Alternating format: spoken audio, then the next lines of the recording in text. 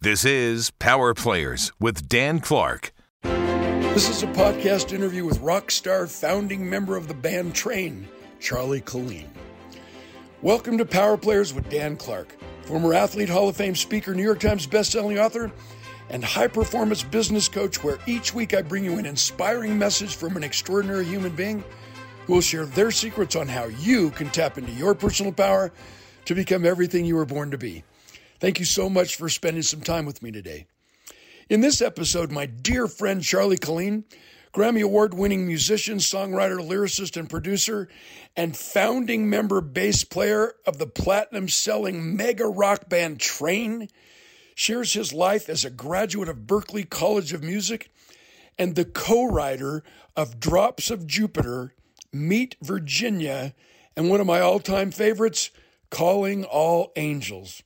You got to join me as Charlie gives us an intimate glimpse of the highs and lows of a rock star and how he emerged as an art collector, homeless artist advocate, philanthropist, and director of the Newport Beach, California Film Festival. My guest has such an amazing life story for being such a young man and such a superstar in the world of entertainment. He has a magnificent heart, and his human spirit is what catapults him into the limelight now and forevermore. He will talk to us, I know, about his adventures, his new endeavors, his all-star band. I won't take any more of this precious time. It's an honor to invite my buddy Colin to the show. Charlie, thank you so much for fitting us into your busy schedule. I know you're probably in the recording studio making another hit. Well, wow. First of all, thank you so much. And that's, wow, I'm humbled. That was a lot for even for a man of my caliber, Dan. I'm telling you, that was a lot to take. That was a very nice introduction. And I actually am going in the studio right after this. But thank you. I feel like, well, a couple of those things you said, it's not important that everything's like exactly that bio. I mean, I actually technically left Train in 2005, and then not three. And then the thing about that is, how do I say? Rob had already left the band at that time, but as far as my tenure in Train, I am really proud of taking that, being an original member. But there's a story behind that. Were you going to say something else, though? Were you going to ask me another question? No, I just want you to go. Yeah, please talk to us about, where you found your passion for music, and talk to us about Train. This is perfect, brother. Thanks. Okay, well, I'm really glad that you called me, because right now is a good time. I've been really reflective too, because I haven't been able to travel and do shows or meet friends and record for the last couple of months. So I've been really looking at my catalog and thinking about what I want to do more of and less of. But so the thing about Train that was kind of interesting is that it certainly plays a huge role in my story as far as successes and mistakes I made, because when I met Rob Hotchkiss, I was in the 7th grade, and he was an Army brat. His father was a pilot, and he grew up in Berlin. And he came to my hometown in Newport Beach for his senior year of high school. He's about 7 years older than I was.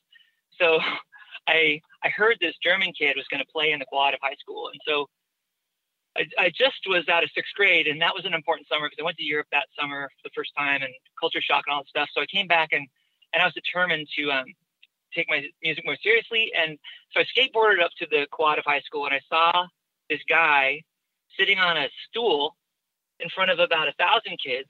And this is Southern California, very judgmental place. It's a tough place to be a kid. Everybody's like super cool. Like, it's funny. I just had lived in Virginia the year before, so that's another story. But I came back here, and I was this kid from, I came back there, and everybody's, skateboarding and surfing and suntan and, wearing hip clothes. And I was just kind of wearing tough skins with this rhinestone shirt. It was ridiculous. But anyways, but I skateboarded up to see this guy that I heard about, and he was sitting on the stool. And the thing that struck me was that he was playing songs with a guitar in his hand by himself. And I just thought that took so much courage. I could never imagine doing that. Even if you could hear the sociological kind of dynamic of that. And all these kids, I realized, I was like, wow, they're all holding food and nobody's throwing anything. I thought that was very impressive. 1,000, high school kids. And so anyways, Rob and I remained friends, but what I'm getting at is, so I always liked to play. My goal from that point on was to get in a band with a guy like that, who was older than I was, more experienced, and probably better as a musician. And I thought, okay, I'll always try and be the worst guy in the band, and that way I'll improve more rapidly. So that was a really lucky notion that I had, because I did that. And so anyways, by the time I was like, oh gosh, I was turning like 19, and Rob had, and I reconnected. I left high school and I went to Santa Barbara.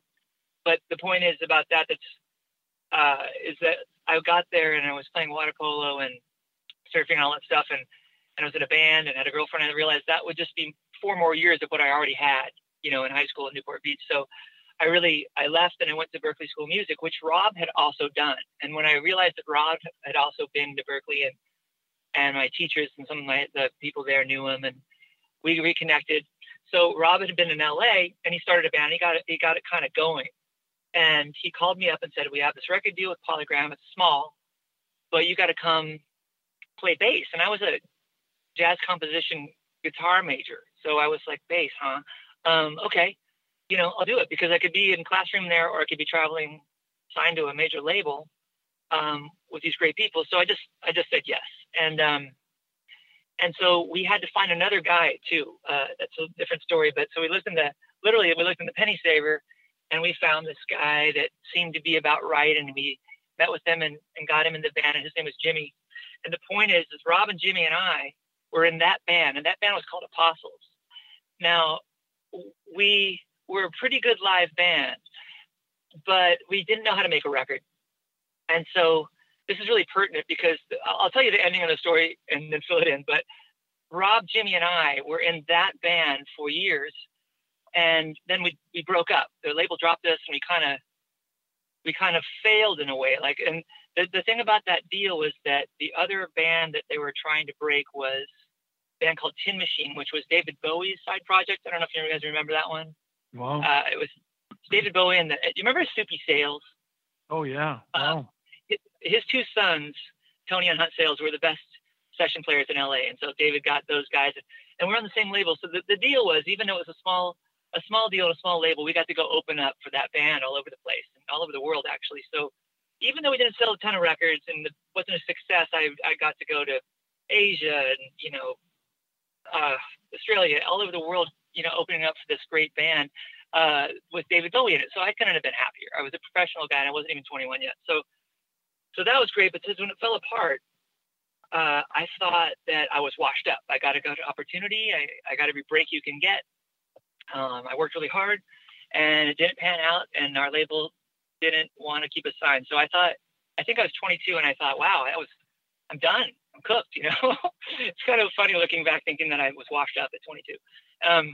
But the interesting thing is that the 3 of us that were in that group, a few years later, I actually stayed in that other part of the world. I lived in Singapore for 2 years and did jingles and stuff like that. And it was good, because around that time in Hong Kong, they were losing their kind of like lease, if you remember. It was 1993, I think. And so all the expatriates were going to other places. So I kind of ended up being the only good or well-known Western guitarist in the whole country of Singapore. So I got every job. It was great for a while. Wow. But I came back, and Jimmy and Rob and I, there was a new drummer and a new singer, and that was Train. So why I'm telling you that whole story is because, like, in essence, I was kind of in Train since I was like a child. You know what I mean? Like that. And so we rebanded.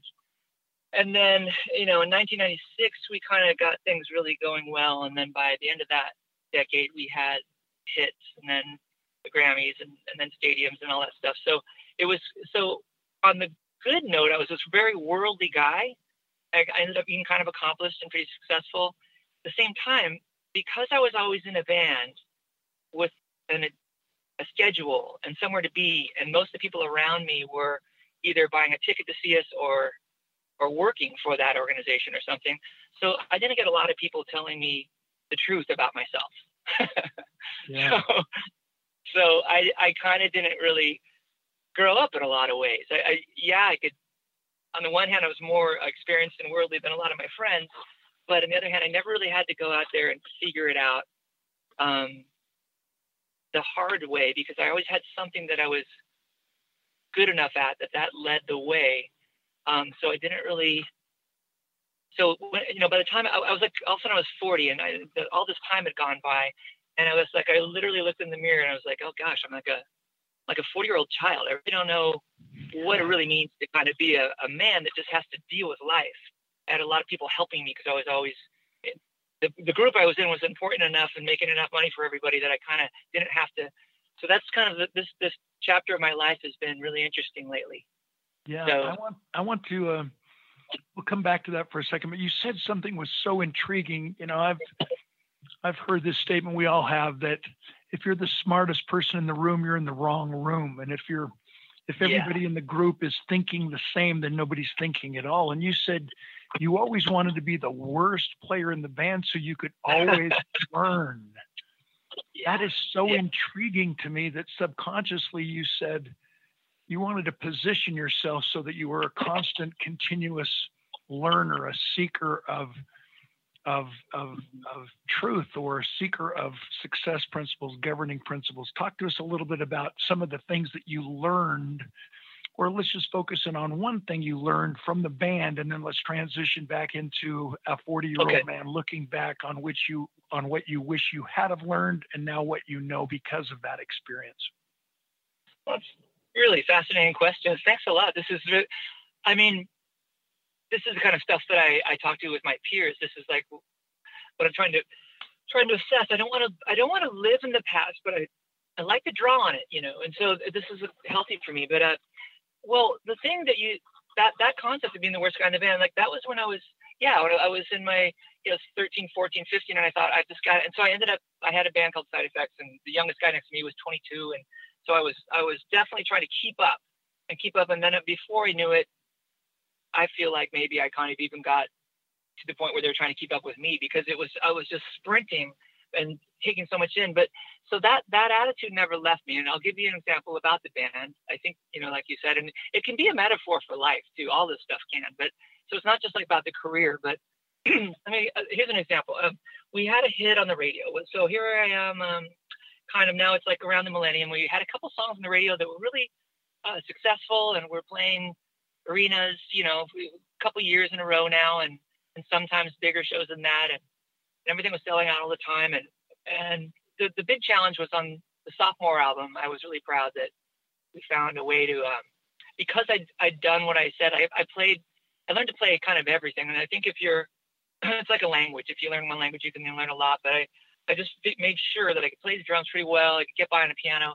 I think I specialized with my pitch and my high voice being a real asset, because I could sing like in a female register practically with full voice and not falsetto, and that's a great thing to have going for you, because then you can recreate your album live. Anyways, but so there's very few people who can do that. You hit a Labrador on the highway, there's a good chance he can hit that high range. But other than that, I don't know a lot. It takes a lot of air. I felt like, you as an athlete, I literally, I got a treadmill behind the bus that was put in the backstage room and everything. I had to stay in shape, because everybody else, I had to breathe about 50% more than the rest of the band. Oh, yeah. That's kind of funny. It was notable. And well, thanks for that, because that takes a lot of work. And so I'd always trying to do these things that were out of reach. Also kept it interesting for me, because when you're playing, because we were a radio band, we're kind of the last of that era. And when you have a record that has a song, like Drops of Jupiter just wouldn't go away. So our record company, they were great, but they wanted us to keep touring that record until it started to fall off the charts. And that makes sense. That's a normal formula, but it was like going on year 3. And I have to tell you, not making a new record in 3 years was not my idea of being an artist. That's where I appreciate that my job is to write songs and to perform them, and a record company's job is to sell them. So I was never against, I never understood that like us against the suits thing. I always thought that it was a very clear thing. They're like, we will pay you in advance to make your records and go have this career in exchange for you giving us lots of material that we can sell. So like the whole artist against the man thing, I just thought, I was like, who is confused about this deal? It's a good deal, but so I understood that Columbia, my job was to do the work part. But man, after like year 2, when you only have 2 records out so far and you're playing 200 shows a year, it can get really boring and you can start to get complacent. And so that's why I would try and find ways to kind of keep it interesting. And that's part of being a pro. It's, it's not always fun. And so I was proud of that. And that was kind of my identity. And I thought, so I would always try and let's start playing bass with my feet with bass pedals. And then I'd play guitar on the top, and I had a little move on my mic stand so I could play keyboard lines in between. And then I'd switch it up. And that's the cool thing about being in a band for so long, is that Rob and I and Jimmy all would switch off all the time, even to the point where we would switch off different nights of the week playing different instruments on different songs. And we really, really worked to keep it interesting. But anyways, okay, so let me ask you about this second P that I'd love to talk about, preparation. Coming out of the COVID-19, coming out of this situation where I love to ask people, if your resume is the same this year as it was last year, you're the most boring, pathetic person on the planet. We need to seek new training, seek new goals, seek new stretches. And you're basically a walking, epiphany of what can happen when you prepare yourself so that you can create your own change. Do you have any advice for people who feel stuck, who feel like it's them against the world, them against the suits, as you say? Because obviously you were able to trigger your passion, creativity, and imagination, regardless if the record label wanted you to continually tour that same group of songs. Well, see, but that's okay. Well, if I took too long to get to that point, and I'm sorry, Dan, but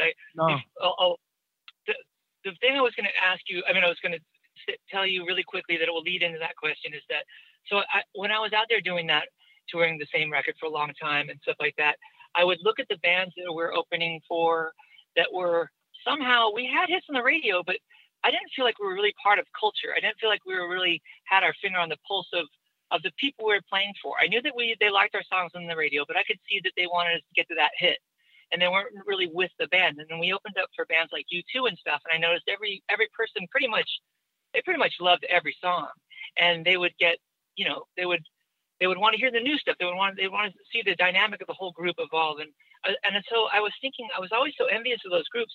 And then it dawned on me, like this giant door opened. I thought, oh, I'm in a cool position to ask those people. Why don't I just ask them? So I was literally like, hey, Bono, how do you become more integrated into connectivity with the people that you're trying to connect with? What do you do, And so when I asked him that question, his response changed my life forever. And I think it's safe to say it had something to do with let me put it this way. So he said, the show that you're playing tonight really isn't probably the most important show of the next 24 hours. It's what you're going to do is know whether you're playing for 1,000 people or 20,000 people. That's great. But he goes, well, what I suggest you guys do is whatever time you go to bed, fine, but get up at 4:35 in the morning, even if you only slept for 2 hours, and have a runner take you to call ahead and go to the nearest radio station. So we had hits. It wasn't like we're trying to get in the door. We were in the door, but I wasn't feeling like we were connecting. We weren't being part of it. And I thought, well, we have this great platform. How do I make it more meaningful for all of us, audience and us alike, the band. And so he goes, go do morning drive time every day, because here's what's going to happen. Like the DJs love music. The people who work at a radio station love music. And so if you go in there, they know you're tired, and they know you're touring and playing every night. And if you go in there and bring in a coffee and bagels, tell a couple of jokes, maybe even sing a song during drive time, first of all, who do you think they're going to want to? You're going to get an army of people that appreciate that, And if you do that every day of your whole tour, and you did 150 shows in the last 9 months, then you have, 100 people that know that you're willing to work that hard and it makes an impression because they get up and that early and they go to the shows too. And so you're gonna then take a picture with them, and the DJ will put it on his fridge, and and his wife, and he might love your band, and then they're going to be trying to break the band. You're going to have these soldiers out there, and also you're going to hear what they're listening to, and you're going to meet your people, and then you're going to want to write to them instead of kind of this remove thing. And I was like, wow. Plus, not to mention that when you play drive time radio, if you're in one of the A markets, like, I don't know, if you're in Dallas or New York or something, you're playing for 1 million people instead of 20,000 in the morning going to work. Next thing I knew it, we were doing that every day. We made friends with people. So then every time I went to a city, I felt like I knew, and we go do in-stores at record stores when they had them, so I knew the record owners, and I knew the DJs, and I knew the radio programmers and the promoters, and we were all like a big family. And then it was like, when I was writing, I was thinking about all these people that I respect, and they're going to hear it. So I got to keep the bar pretty high, I love it. So what's one thing you learned through all this? Looking back, what did you learn through your whole experience that brings you up to a 40-year-old oracle? Oh, you have so much wisdom now. Looking back, what's one thing that you learned that you think all of us need to know? Well, I'm a little older than 40 now. I just want to say that's when I had the epiphany. So I've been working on it the last few years for sure. But anyways, well, I think now, I think I used to think about things too much. I would think about, I tried too hard. I thought about the result of my efforts, and I thought about how things would appear, and what that would mean.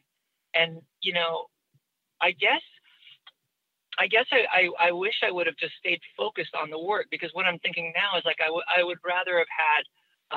I've worked with a lot of musicians, and I thought, well, they're not. Let's say, I mean, let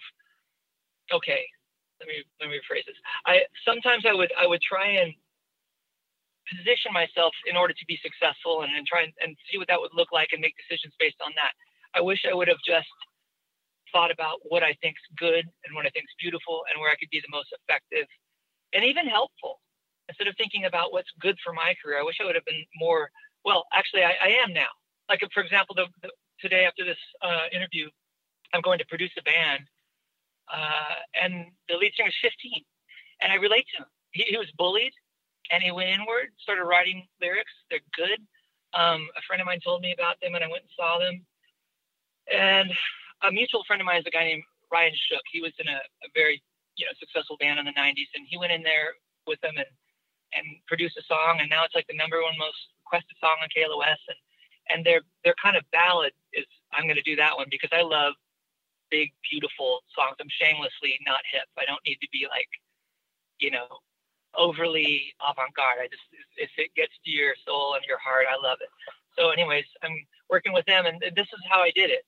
I offered to work with them on this, and they said they would love that. And I said, okay, let's start working, and we'll work out the details later.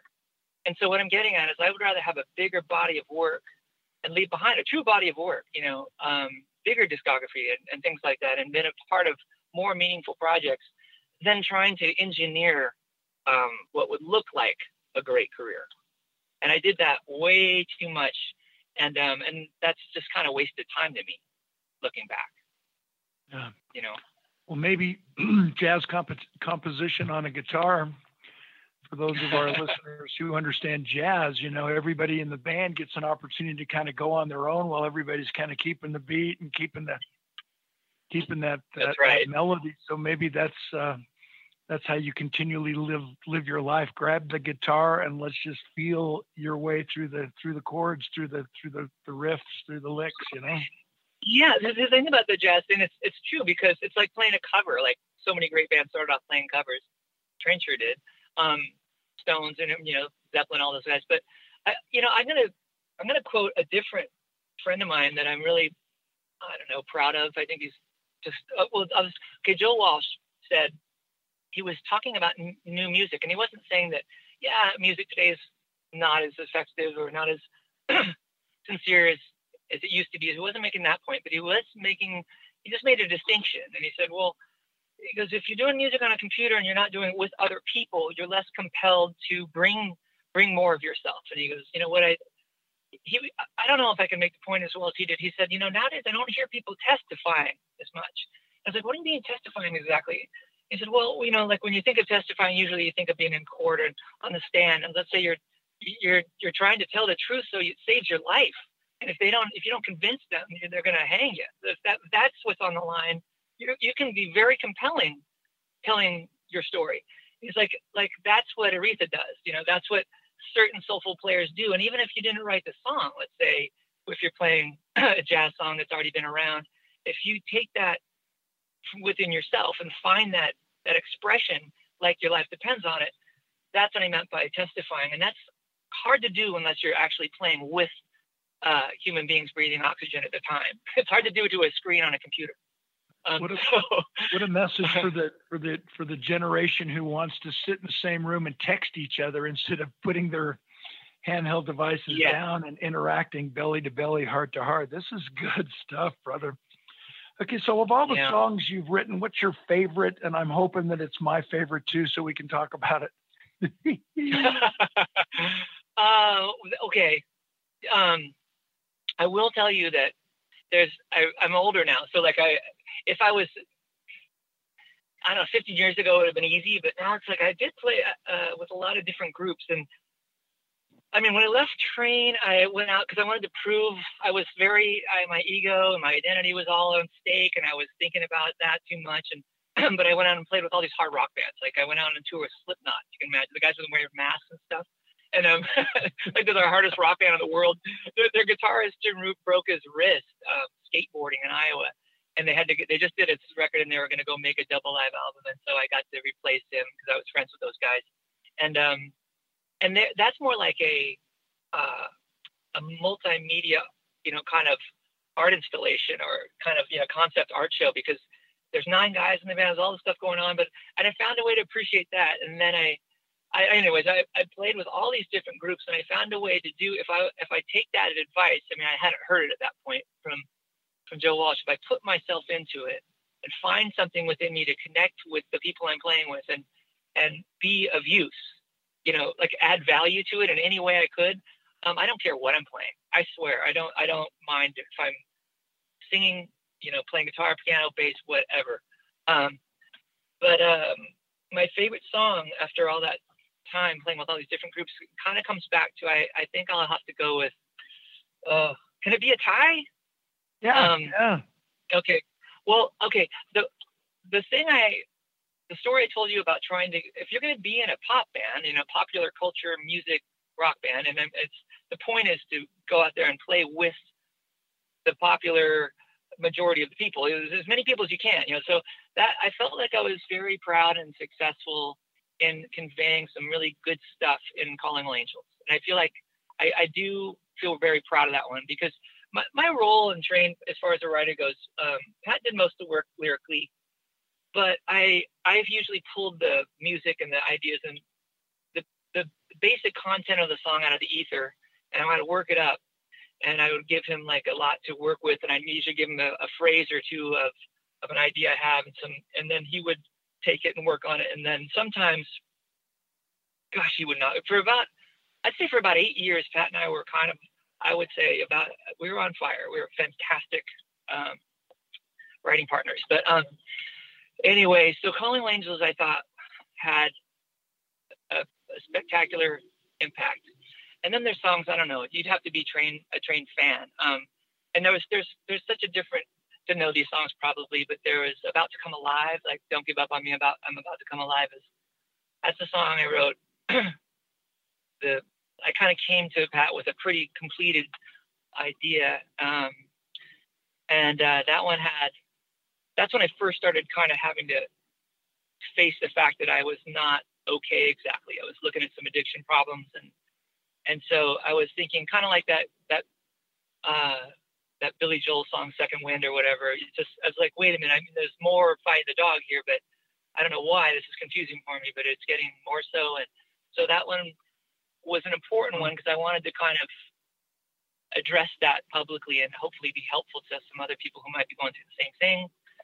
And then Calling All Angels was on a grander level. Like, hey, come on! Like as after 9/11, we were traveling around, and I mean, I saw the world was scared. You know, we'd be in Sri Lanka, and it was not okay. So, what do you think?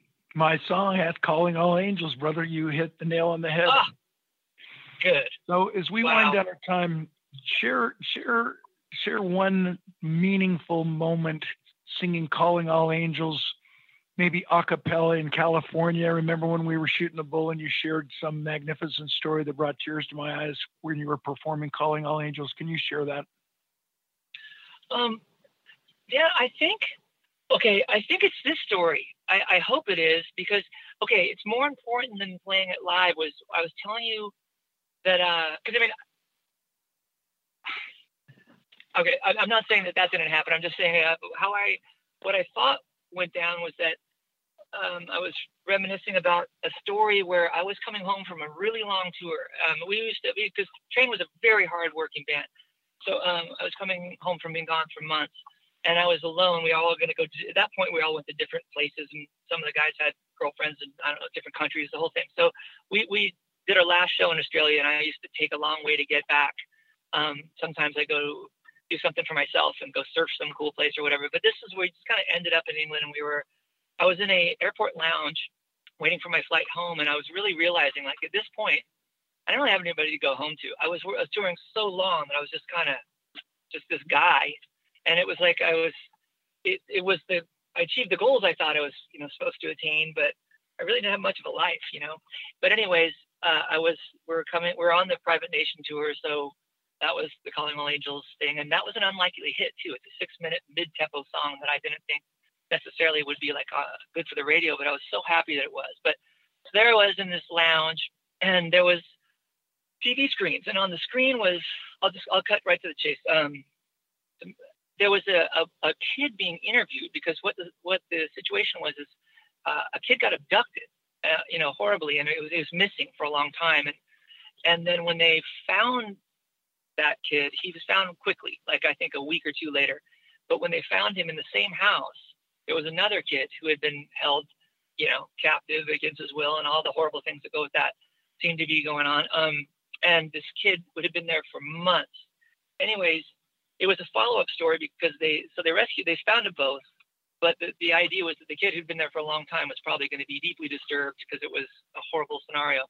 Anyways, it was a few months later, and he was telling the interviewer that he was okay. Remarkably, he was kind of okay after being, like, basically, I don't know, locked in a dungeon or whatever it was.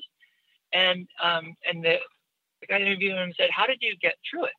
And he goes, "Well, my parents and I have this song we love, and there's this part that goes, 'I won't give up if you don't give up.'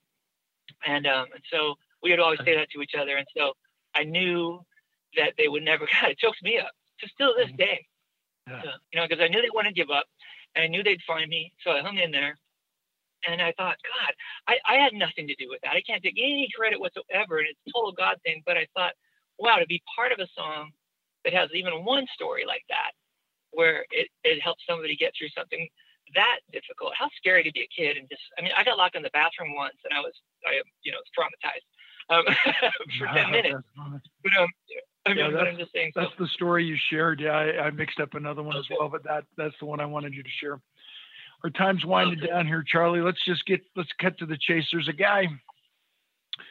His name is Pouch. He was the Professor Pouch who coined that phrase last lecture, Randy Pouch. And I've asked every single one of my guests, my friend, if you had one day to live, what would be your one consolidated message to the world?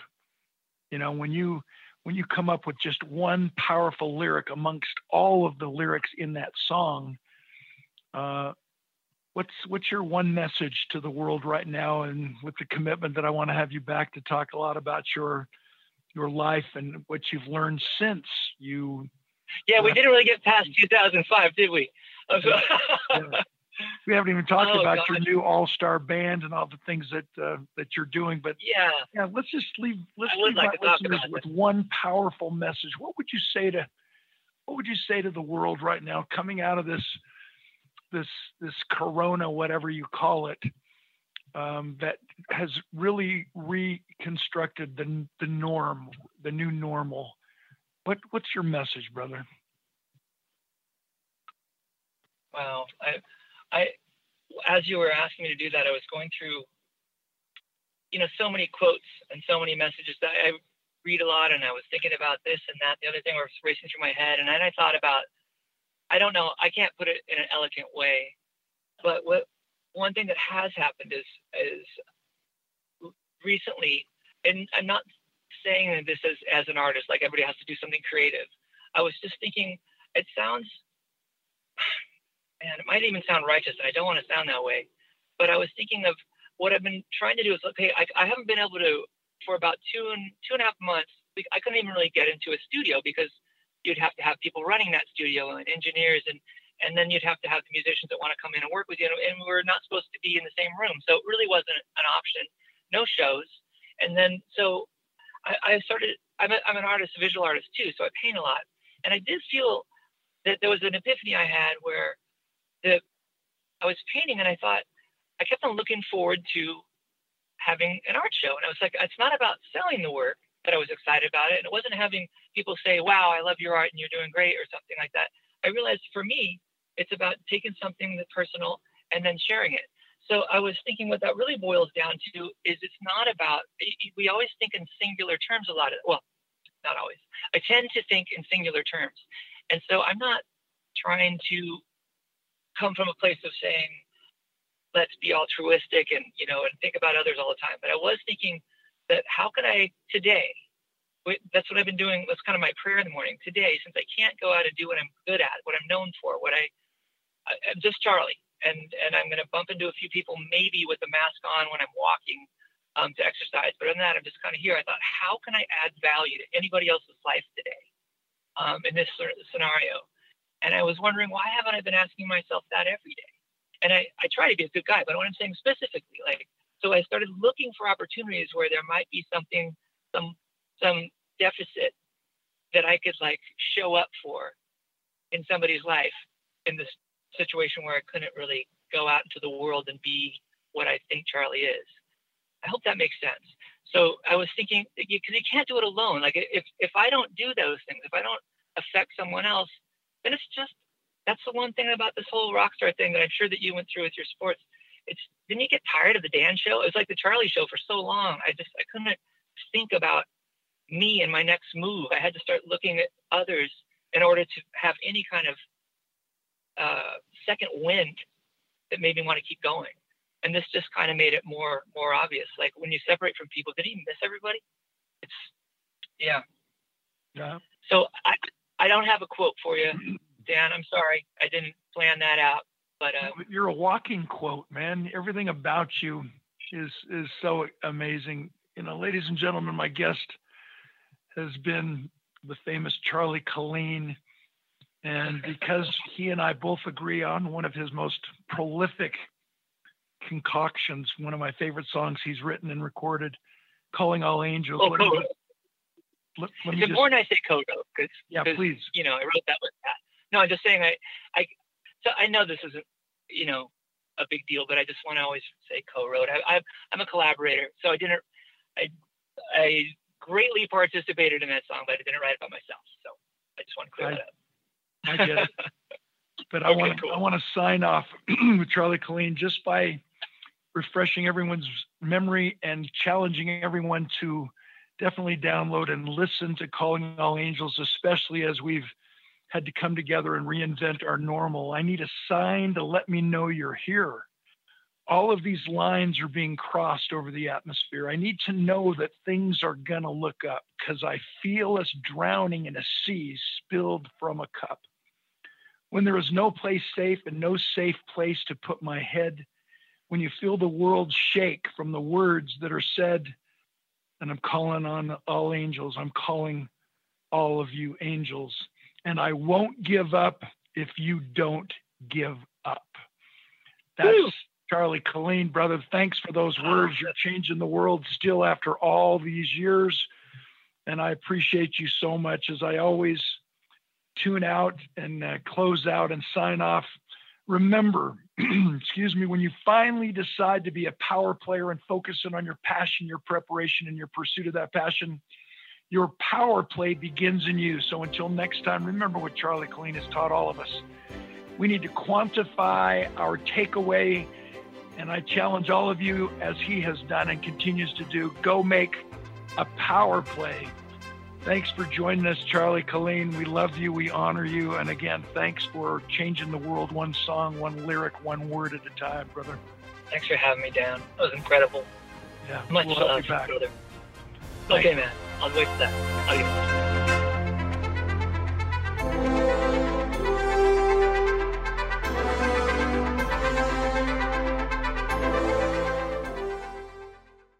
The views and opinions expressed on the Power Players podcast do not necessarily reflect those of KUTV or Sinclair Broadcast Group.